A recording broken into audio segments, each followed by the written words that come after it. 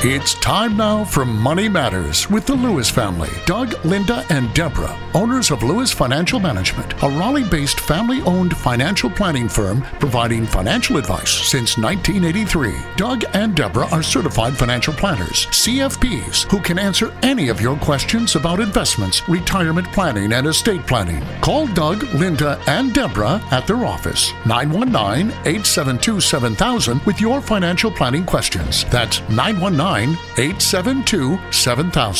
Now, here are Doug, Linda, and Deborah. Investments offered through SFA Inc. Investment advice through Lewis Financial Management. SFA Inc. and Lewis Financial Management are not related entities. And we are the Lewis family, ready to answer your questions tonight. This is Linda Lewis, and thank you for joining us on Money Matters on News Radio 680 WPTF. And I'm Doug Lewis, certified financial planner. And I'm Deborah Lewis, certified financial planner.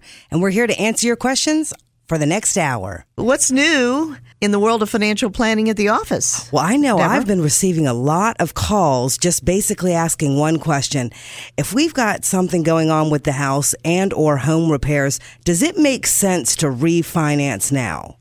You know, that question pops up more likely than you would imagine. And I'm thinking, Deborah, as you know, within the last 2 weeks, we've had a particular issue with a client out of state now who suffered from the drought. That's right. And the drought was causing foundation crackages. That's right. Something that's so unusual. Yeah. You don't usually plan for it. You can't typically insure against it. But now you have a situation where your home needs a substantial repair. So you got the call. I did. To pass it on to me. What and where and how do we get about $15,000 to repair the foundation? That's right. And we began by exploring, well, where is the current loan and where do we get this money? And do we take it from emergency fund? Do we take it out of our investments? How do we approach this? And it's such a good question for people, for our listeners. If you've had a situation like this, feel free to give us a call. But Doug, do tell us a couple of the thoughts that you came up with this week. This was really interesting because this is a very diligent couple. I really enjoy this couple. You know, through the years, Linda, you and I recently have done analyses of how many times we've taken diligent investors who do pay yourself first automatic investing and have become millionaires over their working years just by staying with it. And we've had the joy and the honor of watching many of those become millionaires. Absolutely. Well, this is a young couple who's on their way, and they're very diligent. And so when the call came in to me from Deborah and I brainstormed, and we said, well, look, we need to remember always focus on pay yourself first investing. Continue to accumulate. So let's take a look at it.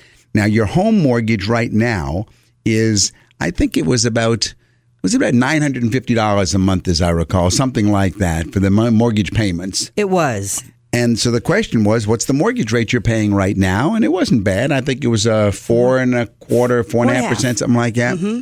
All right. I said, well, how much equity do we have in the house? And, of course, found out the house had probably $150,000 more equity. So I said, well, why not, instead of trying to figure out if you're going to withdraw $15,000 from your investments or whether you're going to go ahead and try and reduce your pay yourself first, let's see if we can make lemon into lemonade. Let's see if there's a way we can get it for free. And so, you know what we did? We contacted several places, but But the first place was where the actual mortgage was held. Exactly. And found out that they were more than willing to go ahead and refinance the home, wrap the needed extra amount, the extra $15,000, into the new mortgage, turned around, and they end up cashing out. They got money to do the home repair, and they lowered their mortgage payment so that they could increase their pay yourself first amount. It really was a win-win situation by refinancing now, by wrapping the needed cash into the new loan. The new loan, right. And by having closing costs wrapped into the new loan, and then cashing out that excess cash to pay for the home repair, the foundation repair. They got that done with no cost out of their pocket.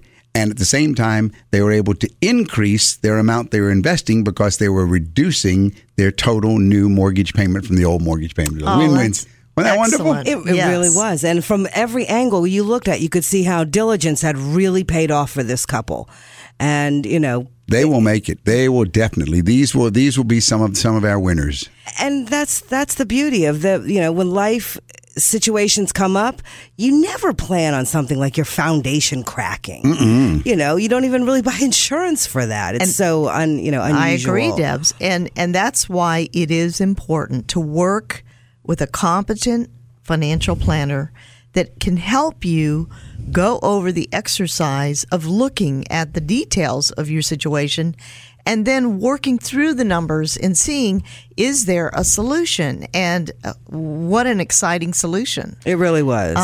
Linda, really a win-win situation. Well, you're absolutely right, because what the two banks that they had contacted before contacting us offered option 1, home equity loan, option 2, a HELOC, a line of credit, but nobody offered what we suggested. All of them offered ways that they would have to have higher payments than they're paying now. Instead, we found a way they could have lower payments and get the home repaired for free and go ahead and invest more towards their future. That's what is it? Having your cake and eating it too? That's right. Kind of situation.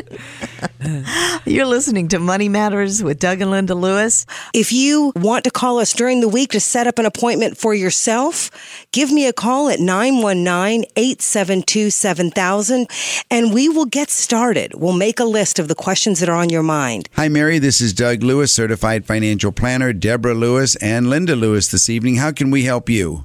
Thank you so much for taking my call. I have a quick question. We have about $214,000 left on our house. I'm 59. My husband's 61.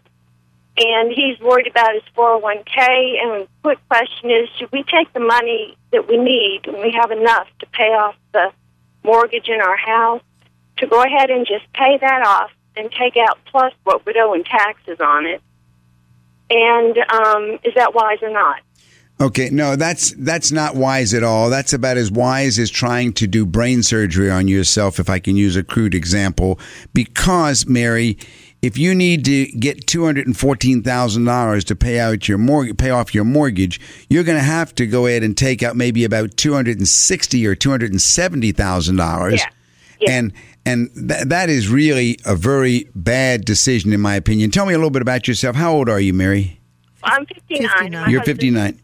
He's worried about the value of the dollar. Okay, well, tell him not to worry about that. Tell him let others worry about that. He should worry about his own financial independence and not the worry of the dollar. What we can do, though, is focus on his and your financial independence. How much is in the 401k?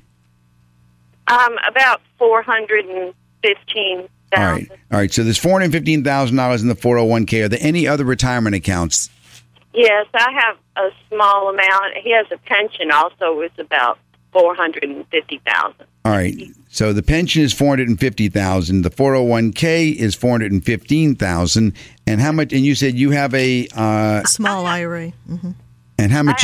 With the county, I have probably about $50,000. $50,000. Two in count. All right. Is there any other investments that are owned outside of retirement accounts? Like any stocks or real estate? No. We have another house. We have two houses. But you haven't accumulated any investments of your own outside of retirements? No. Okay.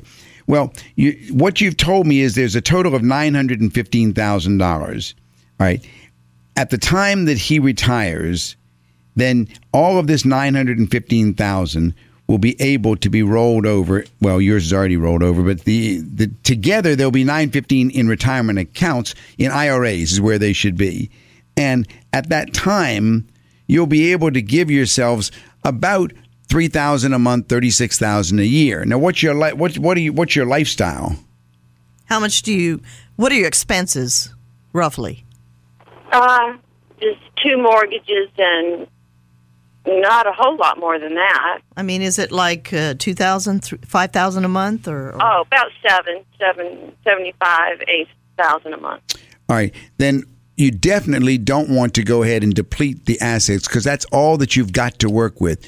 you should call my office and schedule an appointment to meet with me so that we can look at both mortgages, both properties, and the investment portfolios, and then I will show you the proper way to handle your world so that you can become financially independent, and you don't have to go ahead and give up what you've worked so hard to achieve and also give a huge amount to the IRS. You don't have to do that. Yeah.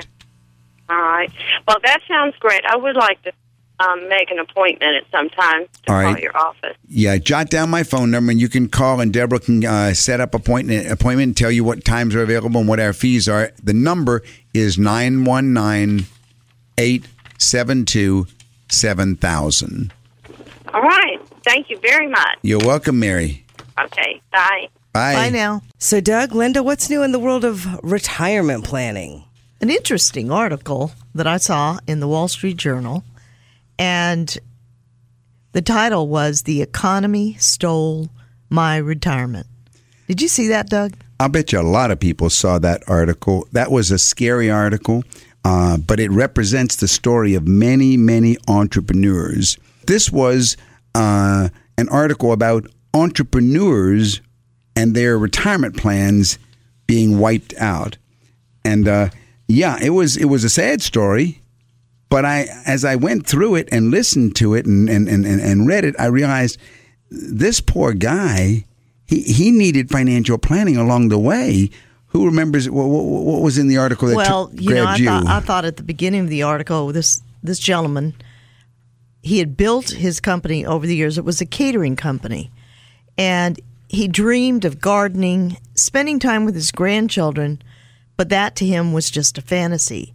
And in his situation, retirement is out of reach, at least for the foreseeable future, because as a 62-year-old, in this article, what he said was, "I am so tired." How old was he? 62. 62, okay. And he said, "I don't know if I'll ever be able to retire."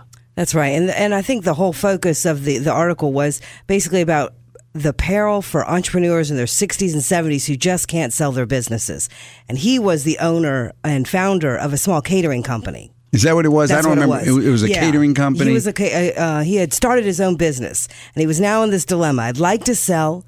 I'd like to have my retirement, and yet here I am, unable to sell my business. And just like a lot of entrepreneurs, unable to sell it at a price that would be comfortable, that would let him, quote unquote, cash out. Unfortunately, as I recall, he started the business with about $800,000 or more, and he wanted to sell it now for, what was it, $800? No, I think it was, he only wanted to sell it for about $850,000.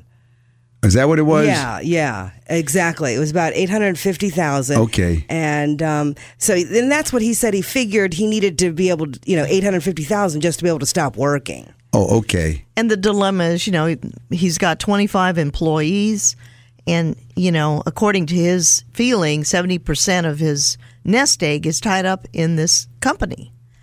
But, and I was going to ask, Doug, just because there are so many people who are in this situation, because this is a familiar situation to you, when that small business owner comes to you and they start saying, okay, I would like to get out, how do I even begin planning? Isn't that just the general question that most entrepreneurs? I wish, yes, Deborah, I wish I got that question 20 years ago when he was starting his business, if that's what it was. Because there are certain principles that entrepreneurs should follow, but 90% of them don't follow, and they end up just like this poor guy here. Interesting. What are those? Principle number one is don't do what he did by reinvesting back into your business.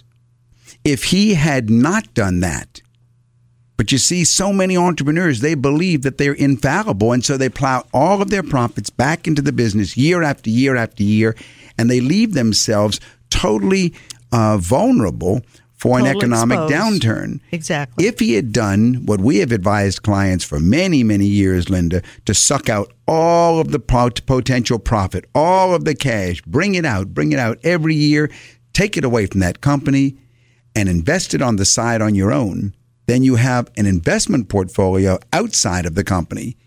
Then, of course, he would have been at a situation where maybe he had $2 million or $3 million invested outside, and he could go ahead and sell the company for. Did he have a buyer for this company? He had 2 or 3 along the way, but I think they were just so low he wasn't even interested to sort of, give up what he had put in his heart, blood, sweat, and tears into. And see, isn't that sad? He was thinking wrong. He wouldn't sell it for what? Let's say maybe it was $500,000. Something like that. Okay. That's right. Here he could have had $500,000 in his hands, and he thinks, "Oh my gosh, this is terrible because I put in $850." But if along the way he had accumulated a couple million on the outside instead of leaving it in the business, then it means nothing to him. You sell the business for whatever you want. You don't need to, and just let it go. Exactly. That's the big mistake that entrepreneurs make. They don't go ahead and draw out from the business along the way. Don't trust these decisions to chance.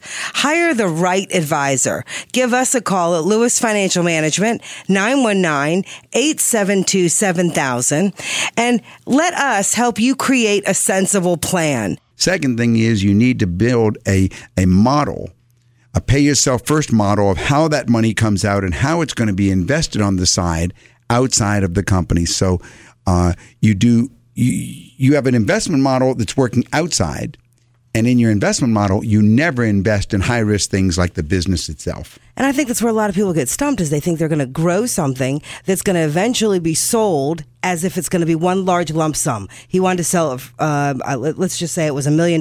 So he's expecting $1 million back for his business, and then having $1 million, which is going to represent his retirement funds, and he's going to invest it now. Well, that investing along the way could have easily have added up to $1 million over the years and not be waiting to cash out your retirement fund. That's right. Boomer entrepreneurs, they grew up believing in the American dream that you could start a business and eventually sell it for a good return or pass it on to your kids. Nothing wrong with that thought. That's right. The question is, what about the profits along the way? That is the big mistake he made. You can sell that business or pass it on to your kids along the way at the end, but along the way, take out your profits and invest them on the side in things much safer than your business.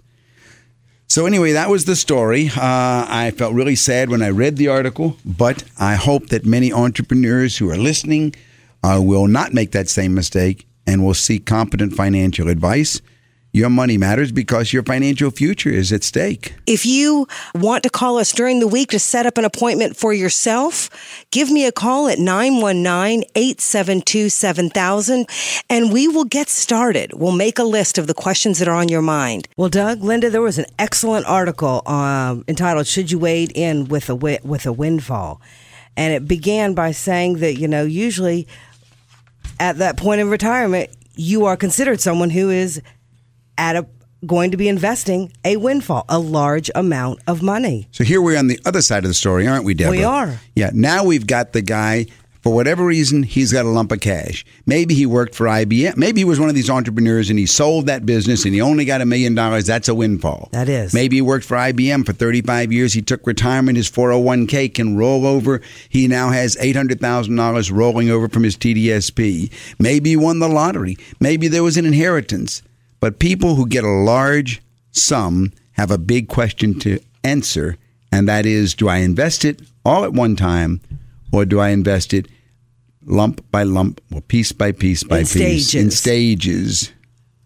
And to answer that question, how do people generally, need to answer it? It's really based on, should they invest the money all at once or dribble? That's usually that question. And that answer in part depends on whether they are more concerned with maximizing their long-term returns or maximizing their short-term risk of losses. It's really interesting, and I was happy to see in that article that the Vanguard study, which actually analyzed lump sum investing versus periodic dollar cost averaging, I was so happy to see that the answer they came up with was exactly what we have advised clients for more than 20 years now. And the answer was that studies show mathematically you're better off diving in, and that's because historically the markets have gone up more than they've gone down. Now, you have to be careful when you make a statement like that. Okay. If you invest 100% of what you've got in a venture capital deal, then probably it will continue to go down, down, down, and you'll go The broke. risk is higher. Right. But assuming that you go ahead and you use a certified financial planner who is fee-based, such as we are, to help you design a balanced portfolio, putting your money in a lump sum into that portfolio, and then staying with it all the way through. This is what the Vanguard study showed. Yeah. So just playing the odds, you're better off getting the money invested right now, because chances are prices will be higher later. And I think that was the one line out of the article that really stuck home, with me is that it's just going to be for the long term the better choice to make.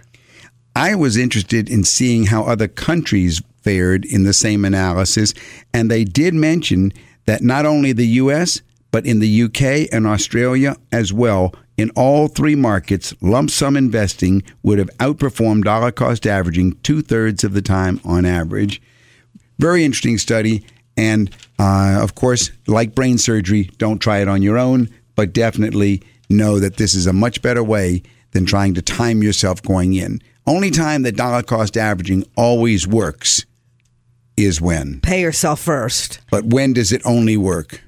Oh, when the market's declining. When the market is declining, when it's going down. Right. And these periodic investing habits, well, it develops or it fosters healthy saving habits when you're younger, right? And that is exactly right. In the early years, you should have these habits of investing on a regular basis because you don't have that lump sum. And if our gentleman in the first article had done exactly that, it would have been a good way for him to invest relatively small chunks of money as soon as they became available versus, waiting and having the dilemma of, having it all stuck in the business. Right. You're listening to Money Matters with Doug and Linda Lewis on News Radio 680 WPTF. If you need help, call me, Deborah Lewis, 919-872-7000. 919-872-7000. Pat, how can I help you? Yes, I hold a mortgage on my child's home, Okay. and And when you say you hold the mortgage, you are the lender? yes, Okay. and I'm interested now in making out a will, and at the time of when my husband and I die, I would like that mortgage to be forgiven, not to be included in inheritance, any balance. Do you understand what I mean? Right. And I would like to know how to go about doing that. I have no idea how. Let me ask you a question. First of all, how many children do you have, Pat? 2. You have 2 children. Yeah. All right. And how are you leaving your estate? How does your will read right now? We don't have one right now. Ooh, bad news. That's why I'm trying to set one up right now. Very good girl. That's a naughty, naughty, naughty. We should not be walking around with no wills today. Okay? Especially, and you're very right, because right now, the laws of intestacy. Now, I presume, you said we, so I presume you're married? Yes. Okay. Right now, the laws of intestacy would go ahead and govern your estate if you died. But the first question comes, how much do you own versus how much do your husband own? Do you want it all to go to your husband and then to your children and so forth? If you die, do you want the mortgage to continue to be paid to your husband? Yes. All right. So you don't mean at your death. You mean at your husband and your death. Right. Okay. You need to go ahead and set up, first of all, you have to have a will. Right. Second of all, you do want to go ahead. What's the value of your estate, by the way? Combined estate. It's over $500,000. Including life insurance. Yeah. Okay. What you want to do, first of all, is you want to go ahead and have approximately half of your estate, half of your assets in your name and half in his name. And then it's all right to do an I love you will. If your estate was higher, I would say it's not all right. But an I love you will is going to leave everything to your husband. And he can do an I love you will, and that'll leave everything to y'all. I mean, he can leave an I love you will that leaves everything to you. Right. And then afterwards, you write in the will that if your husband or if your spouse, and he does the same, has predeceased you, then you do want any mortgage debts that you have, and you can be very specific. You can specify that it be forgiven. If you don't, you're right, the value of that will come back, and half of that will go to one of your children. If that's, I presume that after your death, you want your estate to be split between the two kids equally? Right. Okay. You could, if you don't have it forgiven, then half of the amount that's still owing would go to your son, and the other half would automatically be forgiven. Right. So you can just simply write it into the will or have the attorney write it into the will. But you do want to make sure that it's done properly. Well, now the mortgage is registered at the county, just like a bank mortgage would be. Mm-hmm. The paperwork is. Uh-huh. So how do they, at the time that my husband and I both die, do they take the will down there and say, okay, can we have the deed to our home now? Yes. In other words, it would be they would have to go through the process of having a clear deed of title. Right. And according to the provisions of the will, that's what a real estate attorney would be able to do for you at that time. I see. Because he would basically be marked paid in full. I see. You see what I mean? But there's no taxes on that forgiveness. Is that correct? Well, income taxes. State tax. All right, let's think it through now. If they have a debt forgiveness at that time, that's an interesting question, Pat. Forgiveness of debt is considered income on your income tax return. On the estate, no, there's nothing. But at the time that debt is forgiven, you report income. That's an intriguing one. I don't know a way to get around the income tax consequences. In other words, how much is the mortgage right now? Right now, it's $43,000. $43,000. You're going to die next year? I hope not. Okay. Well, if you live 5 or 10 years, it's going to be a smaller and smaller issue. You'd also want to set it up, by the way, to where it would be in other words, if you died tomorrow, both of y'all were, God forbid, killed in a car crash tomorrow, then I believe that they would have to report, if you had debt forgiveness there, $43,000 of income on their income tax return. Mm-hmm. I would have to do a little research to find out if there's a way you can get around that. That's the part that... There would not be an estate tax issue. There would not? No. Okay. No. And it may be, if you call me at my office, I will put you in touch with an estate attorney that can research that for us. Do you have my office number? No, I don't. 872-7000. 872-7000. That's a very interesting question you're asking. It's the interaction between estate tax laws, income tax laws, and forgiveness of debt. And it's a very interesting question. It really intrigues me. If you'll call me at my office, I'll see about putting you in touch with an estate attorney, or I'll meet with you myself, and we'll see if we can go ahead and solve that one. All right. Okay, thank you for calling, Pat. Thank you. All right. Bye. Bye-bye now. Well, Doug, Deborah, that was an interesting question, and Pat and her husband certainly need an estate plan. And if you have questions about your estate planning, call us at Lewis Financial Management, and we can assist you. Yeah, before we go to the next topic, Linda, I'm glad you brought it up that way, because not many people understand that in our financial planning that we do at Lewis Financial Management, for every one of our clients that becomes a financial planning client, we include, without extra charge, a complete estate plan. Our estate plan will be not only an analysis, it will be recommendations of what kind of trusts you need or don't need, and it will be a detailed estate plan so that the attorney who does the documents, it's all ready for him. It's all been done.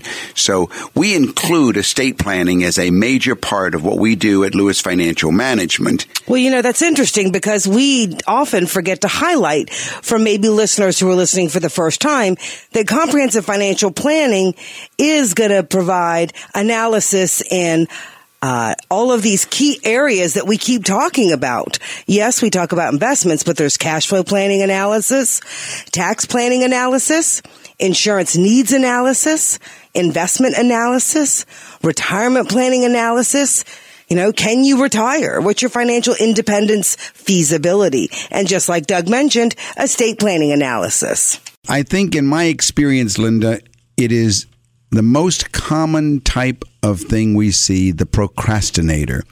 Everybody is going to be going to do it. But they haven't done it. And I really liked the article in the Wall Street Journal that gave a to-do list about planning procrastinators. The first thing was with regard to wills and estates. Update or prepare yourself. Prepare your will, update your estate doc. I liked that. I thought, get it done. Too many people make the mistake of waiting until they have a big life change, such as a new child, and waiting to update their will or their estate plan. That's right. And you would be surprised how many senior citizens never drew up a will.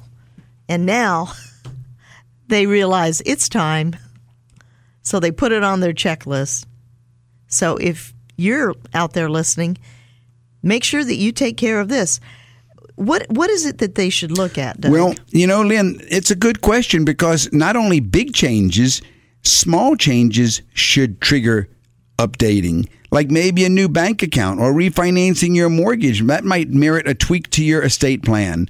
But start by looking at your beneficiary designations, making sure that your life insurance and retirement accounts are going to go to the intended recipients. I hate to say this, but maybe you got divorced and you still got an ex-wife or an ex-husband as a beneficiary. You need to sort of check on these things. A lot of times we see it when they come into their office. They say, gee, I never thought about changing that. All right. On the other hand, there is a sort of a checklist with regard to these items that you should have. You should have a financial power of attorney, definitely. And that should include what happens if you become incapacitated. Maybe you need a revocable living trust. You should also have a medical power of attorney, which designates someone to handle your health care decisions. And if you already have them, you ought to make sure the designees are still physically and mentally up to the task and still want the job. And what about insurance policies? Well, everything changes with regard to insurance. It's very often what we find clients when they come into our office, and we find that they have insurance either that is they're underinsured, they don't have enough insurance, or they're paying too much for insurance, or their insurance is way out of whack. You ought to go ahead and make sure that you have suitable coverage, first of all. And the way you do that is you do a mathematical analysis with the help of a certified financial planner. What are the needs? A needs analysis. That's right. Mm-hmm. Suppose that the client is coming into our office and the woman is making $250,000 a year and the husband is making $10,000 a year on a side job and the kids are out of the house. And we find there's a life insurance policy on the husband. That seems really... Yeah, I mean, his death will imbalance. cause her great grief. But no financial Actually, suffering. it'll reduce the expenses. On the other hand, if she dies, Right. then we need to make sure that his needs are met. So we need to go ahead and analyze the needs first to make sure there's proper coverage. Then comes the question of, are you paying too much? What kind of insurance? First thing you ought to see is, are we paying for whole life insurance when we could get the same thing through term insurance at half the price? So these are the kinds of questions you have to look at. And if you happen to have a variable life policy with interest rates so low, there's a chance that your policy right now isn't meeting the projected returns and could be in danger of lapsing. So these are the kinds of things to look at in analyzing your proper insurance coverage and your present policies. You're listening to Money Matters with Doug, Linda, and Deborah Lewis. Call 919-872-7000 or visit our website, DougandLinda.com. Yeah, and in regard to investment accounts, what do you think are some of the things that people need to attend to? Well, you want to make sure that you're keeping up your contributions, if you are doing so, at the proper 401k level, IRAs. If you received a raise, for example, you may want to boost your contributions. You want to be careful, though, because there's always the question of, do I go beyond the match amount or not? If you hit the big 50 this year, 50 years old, you can start making catch-up contributions to a 401k or an IRA. So that's one thing to check on, the investments. Seniors are busy.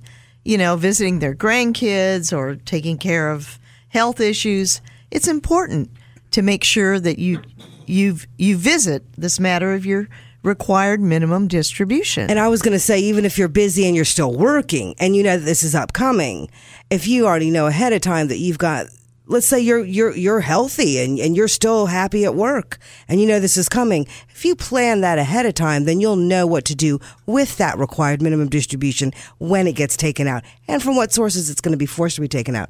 Which actually leads me to a question. If you're still working, do you have to take out a required minimum distribution? You do if it's from an IRA. You don't if it's from a 401k. So if you're still working and your 401k, can you still contribute to your 401k? I think you can still make contributions to the 401k. Am I wrong? I don't think you can.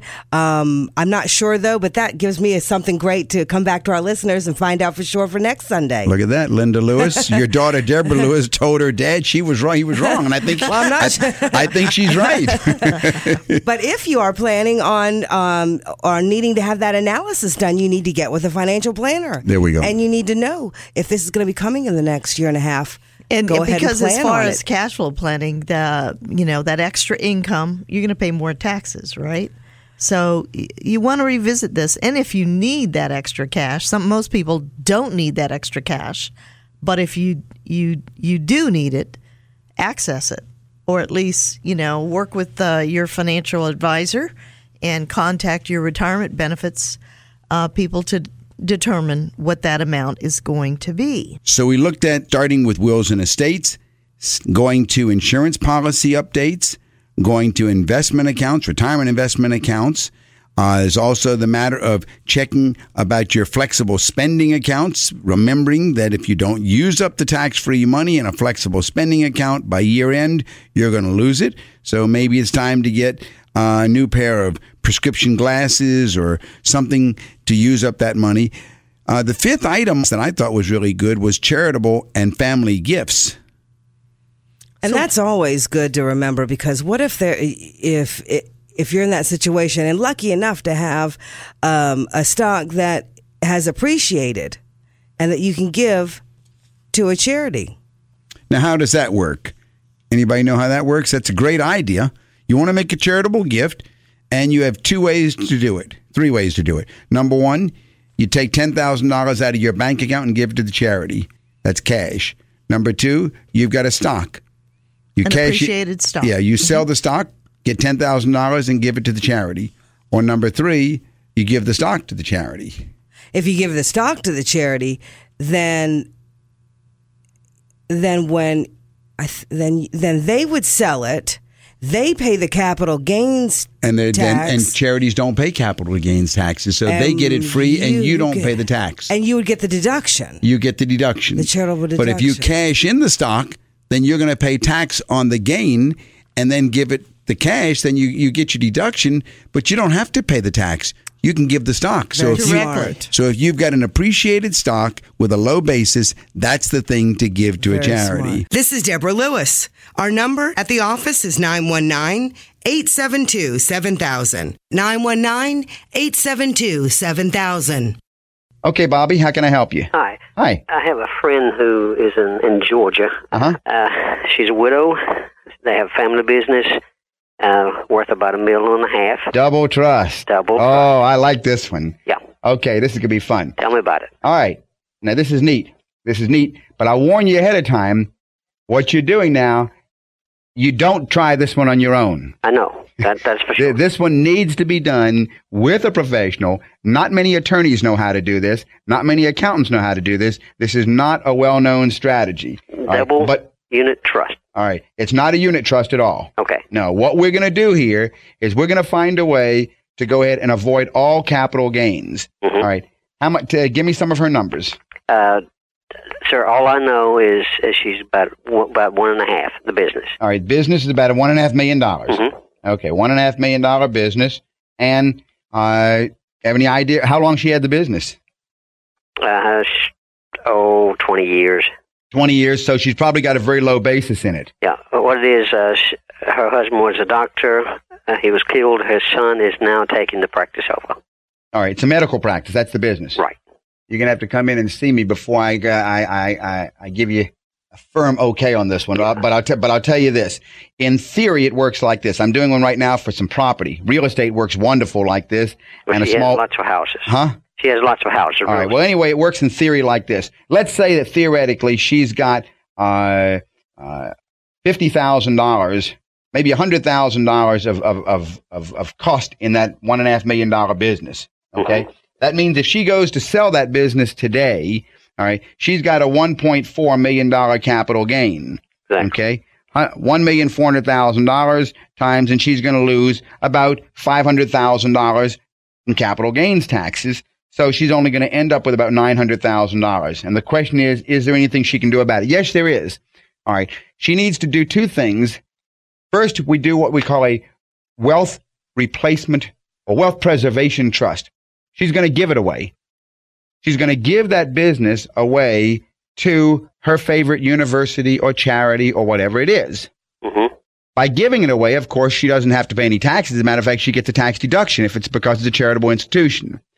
But she gives it away and then tells the institution that she gives it to that it's going to be given at her death, and until her death, it's to be held in a charitable remainder trust. All right. Now, she gives it, but it's held in trust. At the same time, she sets up this trust with the help of an advisor like myself or someone that knows how to do this, and the trust is spelled out so all of the income in that trust flows to her for the remainder of her life. Okay? Mm-hmm. Our number in Raleigh is 919-872-7000. That's 919-USA-7000. Okay. All right. So now the trust is set up, business is sold, is given away to the trust, and the trust has instructions that any income in that thing flows to her for the remainder of her life. Now the buyer comes in. Buyer buys it, not from her because she doesn't own it, buys it from the trust. All right. Buys it from the trust, and the trust now has the cash. Buys it for $1.4 million. Instead of paying $450,000 of taxes or $500,000 taxes, there are none because a charitable trust pays 0 taxes. Therefore, there's $1.4 million in cash in there now instead of $900,000. We take that $1.4 million in cash, and the trustee of this trust invests it. So now you got $140,000 a year income inside that trust. And what did we tell the trust that it had to do? What were the instructions? Give it to her. And that $140,000 is a lifetime income to her. Okay? So now what's happened here, and let's stop and reflect. If she had sold it on her own and paid the taxes and invested the $900,000 in the same investments, how much would her lifetime income be? $90,000. It'd be $90,000. She's getting $140,000 instead of $90,000. All of a sudden, this is much better. But her question usually is, wait a second, I got my income much higher. But what about my principal, right? What about the $1.4 million? That's gone forever, right? Yeah. And the way to do this now is we set up a second trust. We set up what we call a wealth replacement trust. And in this second trust, we go ahead and have this trust purchase a $1.4 million life insurance policy on her life. Trust owns it. Trust number 2 owns it. And where's the premium come from? Part of that $140,000 a year that's coming to her from the first trust, she gifts to the second trust to pay the premium on that $1.4 million life insurance policy. Now what happens at her death? At her death, the $1.4 million that's in the wealth preservation trust falls down and goes to the university. Between now and her death, she has $140,000 a year income. At her death, trust number 2 collapses, and the $1.4 million life insurance policy goes over to her beneficiaries. Tax-free. Tax-free over there. No capital gains. The buyer got his business. Everybody won. Only person that lost here is the Internal Revenue Service. No capital gains tax. Okay, so that's a charitable remainder trust. Well, what you want is a wealth preservation trust and a wealth replacement trust. And you have to be very careful because the IRS will attempt to go ahead and show you can't have anything between your buyer and your seller, and there are very specific rules you've got to follow.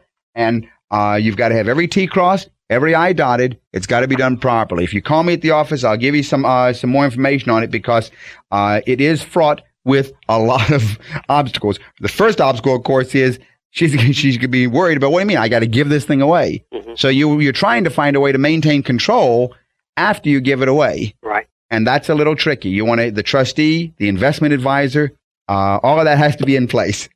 Our number in Raleigh is 919-872-7000. That's USA 7000. You don't have to mention it on the air, but do you know anyone in the state of Georgia that you would recommend? I'm doing one right now in the state of Georgia. You are? All right. Okay. I'll give her your name and number. Okay. Thank you for calling, Bobby. Thank you. All right. I appreciate it. Well, since I have two ladies with me this evening, I will go ahead and ask if anybody has picked up on the big article that has talked about the divide, the great divide between men and women in the financial world, etc. Absolutely. This is a huge topic from women of all ages, all financial backgrounds, and I would say even in our own family history, we saw two great matriarchs at the end be very responsible and have to manage their own affairs because just like most women, statistically, they outlived their husbands. And I would agree, Deborah. Many women that are in families or that are working, they focus on the here and now.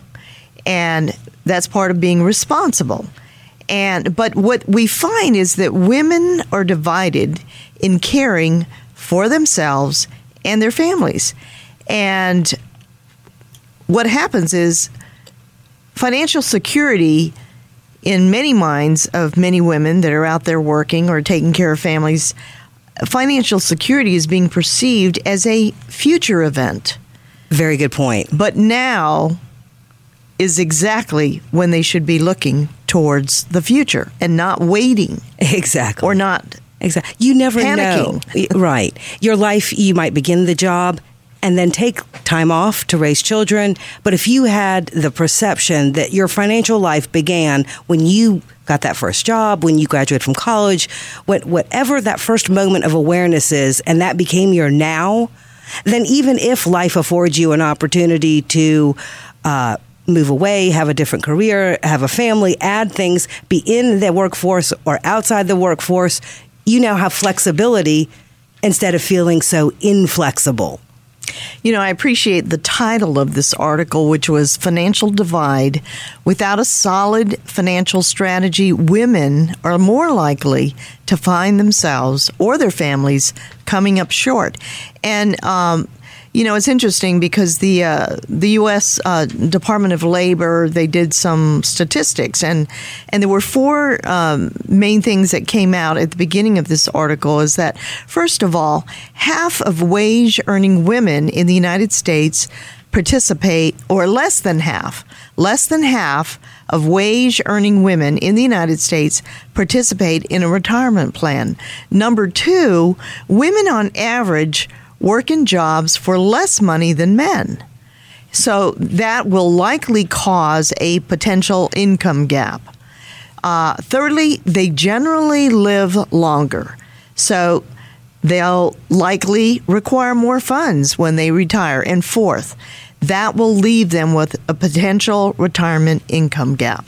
You know, Lynn, I'm really liking the way you're listing everything because in the statistics that were quoted, it said only 1/3 of women feel their retirement preparations are adequate right now. And so if that's it, I think this is really a wake-up call. Women need to wake up. There was this one statement that I remember that said there's a disconnect between women's desire for financial security and their control of their financial situation. And I think that's usually the scenario that you're put in, which is dealing with the home mortgage or the lease payment or whatever it is, putting the kid through college. It is a skill set. So when people often call in and they say, finances confuse me, or money confuses me, or investments confuse me, within usually a time or two at the office, they realize how much they're not confused. They know that the basic premise is my living expenses need to be below my income so that I can have some savings so that it will cover me for the rest of my life. And if you need advice, call me during the week. 919-872-7000. That's 919-872-7000. And that is so important. It's, you know, there are many times when the husband will say, well, my wife she didn't want to come. But when they do come and the lights are going on, because they understand that's right, the basics, and they want to be secure in the future. And on the one hand, I think that's where the having security is having a financial plan. That's where you can provide comfort and security in knowing that if something unanticipated happens, you and your family may be afforded options that may otherwise not have been available to you. You know, I'm remembering a very dear client, husband and wife, that came to see us probably over 20 years ago. And she was just as sharp as could be. She had all the numbers and everything. And he was very, very trusting about the future and everything. Well, fortunately, because she took control and got into financial planning, when they came to see us last week, now he now has Alzheimer's. Yes. Early stage, very tender. Yes. When they came to see us last week. Yes. But after all these years, her planning actually was the thing that made it so successful. I know inside her heart, she was wondering, what about pre-mortem planning? Are our estate documents ready? What happens if, and so forth. And all those life changes, they are crucial, aren't they, Linda? They happen. They are very crucial. And women need to do planning. They are always spending their time taking care of family issues and working, and many times, as the article said, doing double duty. Well, I would say there's no difference. When you spend the time on your financial plan, you are doing what you normally do on a daily basis, whether it's learning how to get the right amount of money to pay for the lease of the car or to finance the home or to do any of those things. That is financial planning. But a financial plan that's well put together, well followed, will definitely take care of the times when life is uncertain, when you don't know. And when it takes away many of the overwhelming fears about the future, and it gives women and their families the space to begin the healing process without the fear of a radical financial shortfall. Exactly. Just like this lady who came in and we were all, quite teary that, she had done such a good job that now when she's physically even having to take care of her husband, she had financially taken care of the family. And here they are at I think many people confuse money management with financial planning. Perfectly said. Financial planning has much to do with things that are not investments. It has much to do with planning for life changes, planning for disability, planning for all kinds of things that occur that are well outside the world of just pure money management.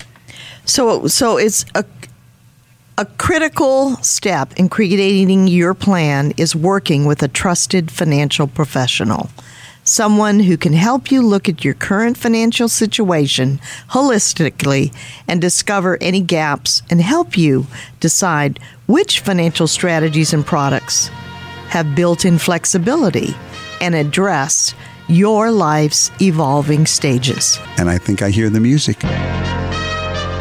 You've been listening to Money Matters with Doug, Linda, and Deborah Lewis. Money Matters provides you with a personal financial hotline on any subject where money really matters. For more information, you can call Doug, Linda, or Deborah in Raleigh at 919-872-7000. That's USA 7000. Listen again next Saturday and Sunday at 5 p.m. for Money Matters with the Lewises on 680 WPTF.